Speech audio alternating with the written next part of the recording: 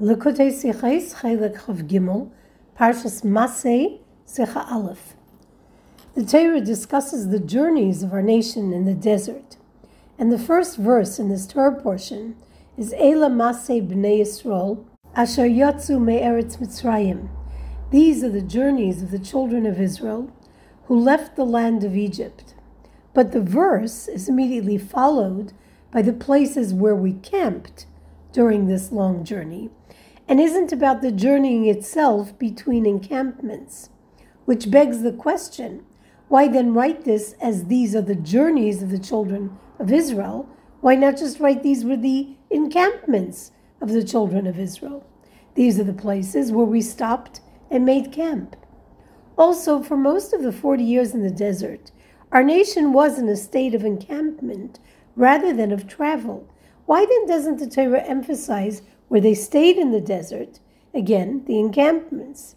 It would seem that we could say that according to Rashi's words on earlier occasions, that each time we have the words Bechol Ma'aseihem, such as at the end of the portion of Pekudei, Rashi explains, Makom Chaniyasan Afu Kori Masa. The place where they camp is also called a journey, because where they camped was just a point from which they would continue to travel. Hence, these places are also called Masa'is, as though to say that the word Masei incorporates both the traveling and the camping. But this explanation itself would demand some clarification.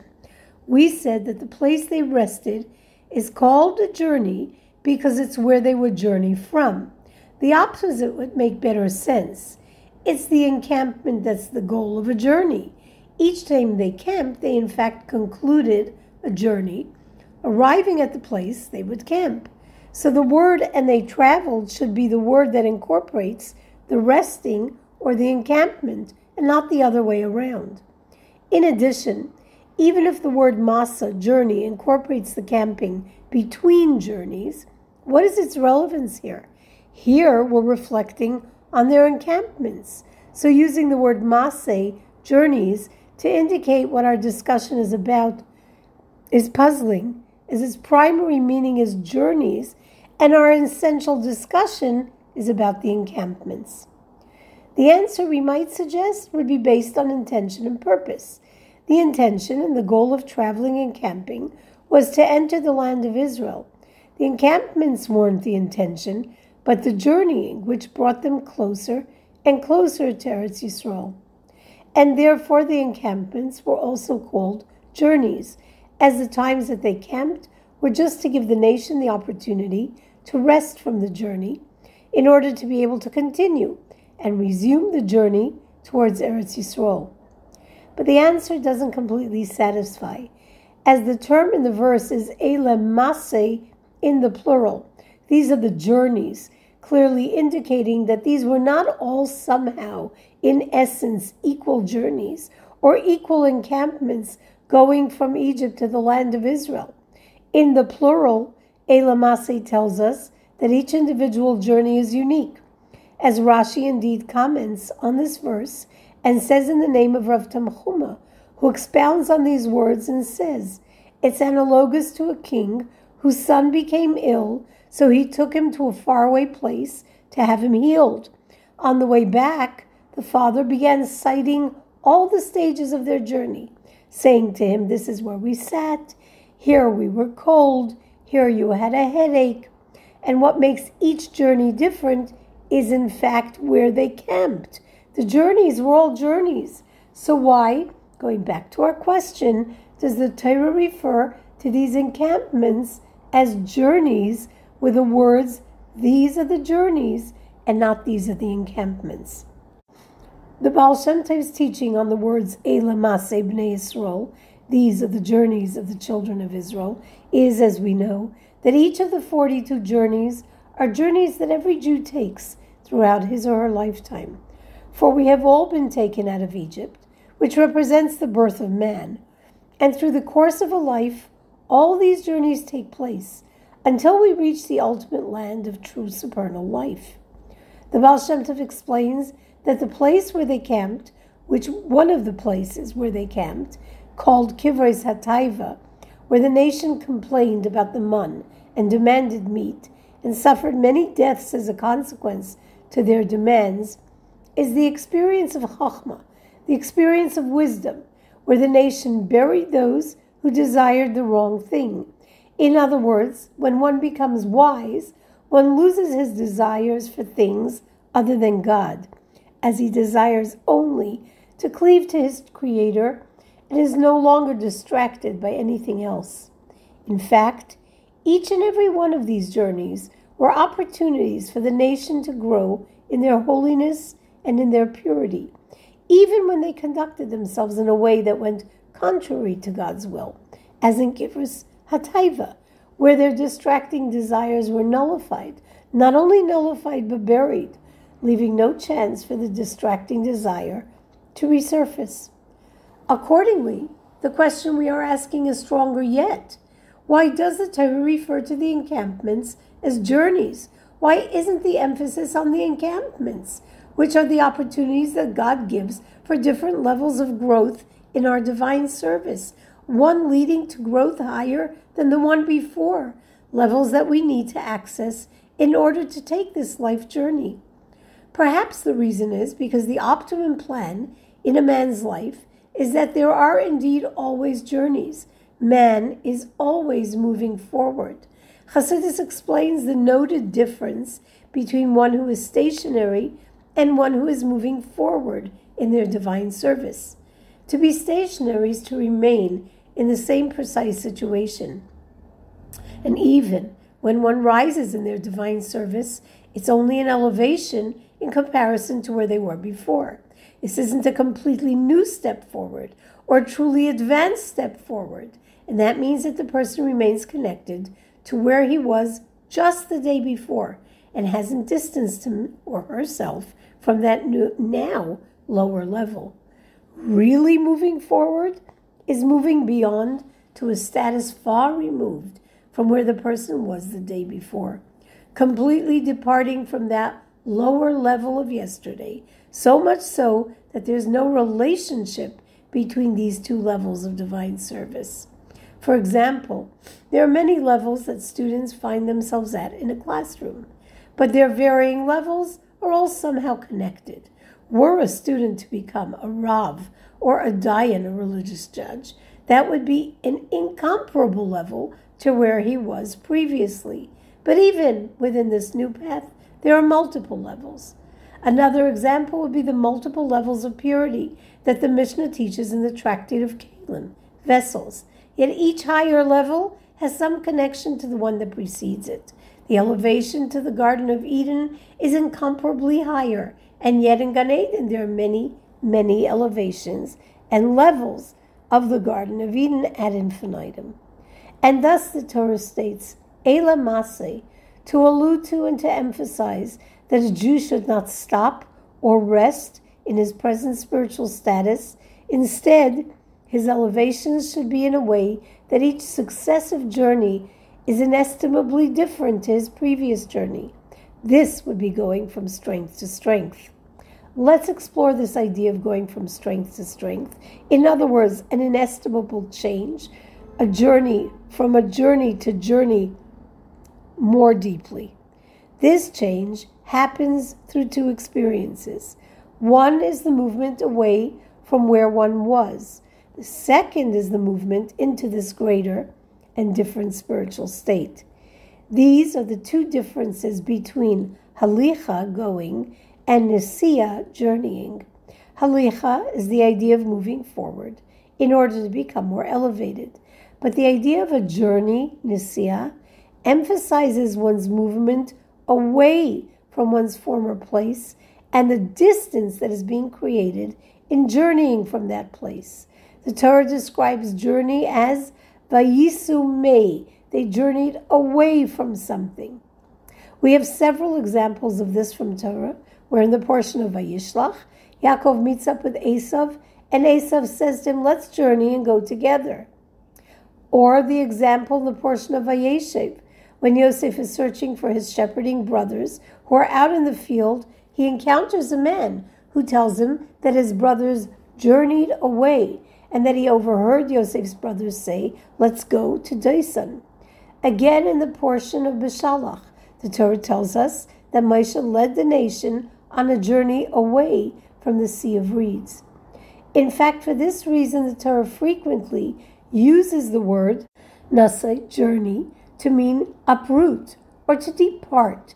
This is exactly how it's used in the Jerusalem Talmud in describing that a person should stop thinking about something, lahasiach da'ato, to remove one's thoughts from something and to abandon an earlier thought. The term used in the Jerusalem Talmud is lahasiya da'ato, to let his thoughts journey away.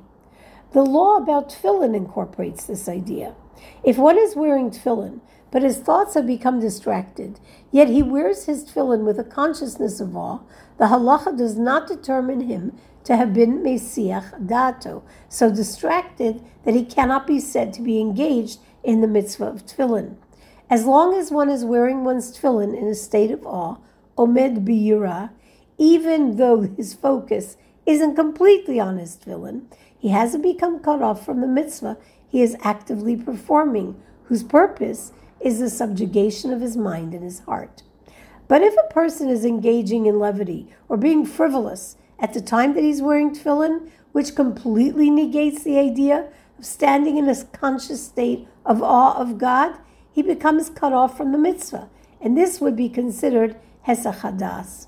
And as we said, the Talmud Yerushalmi uses the term hesiya daitoi. His mind journeyed from there, meaning he distanced himself from a thought or a place. This explains the verse, Eila Masei Bnei Yisrael, Asher Yatsu Me'eretz Mitzrayim. These are the journeys of the children of Israel who had left the land of Egypt, in the plural.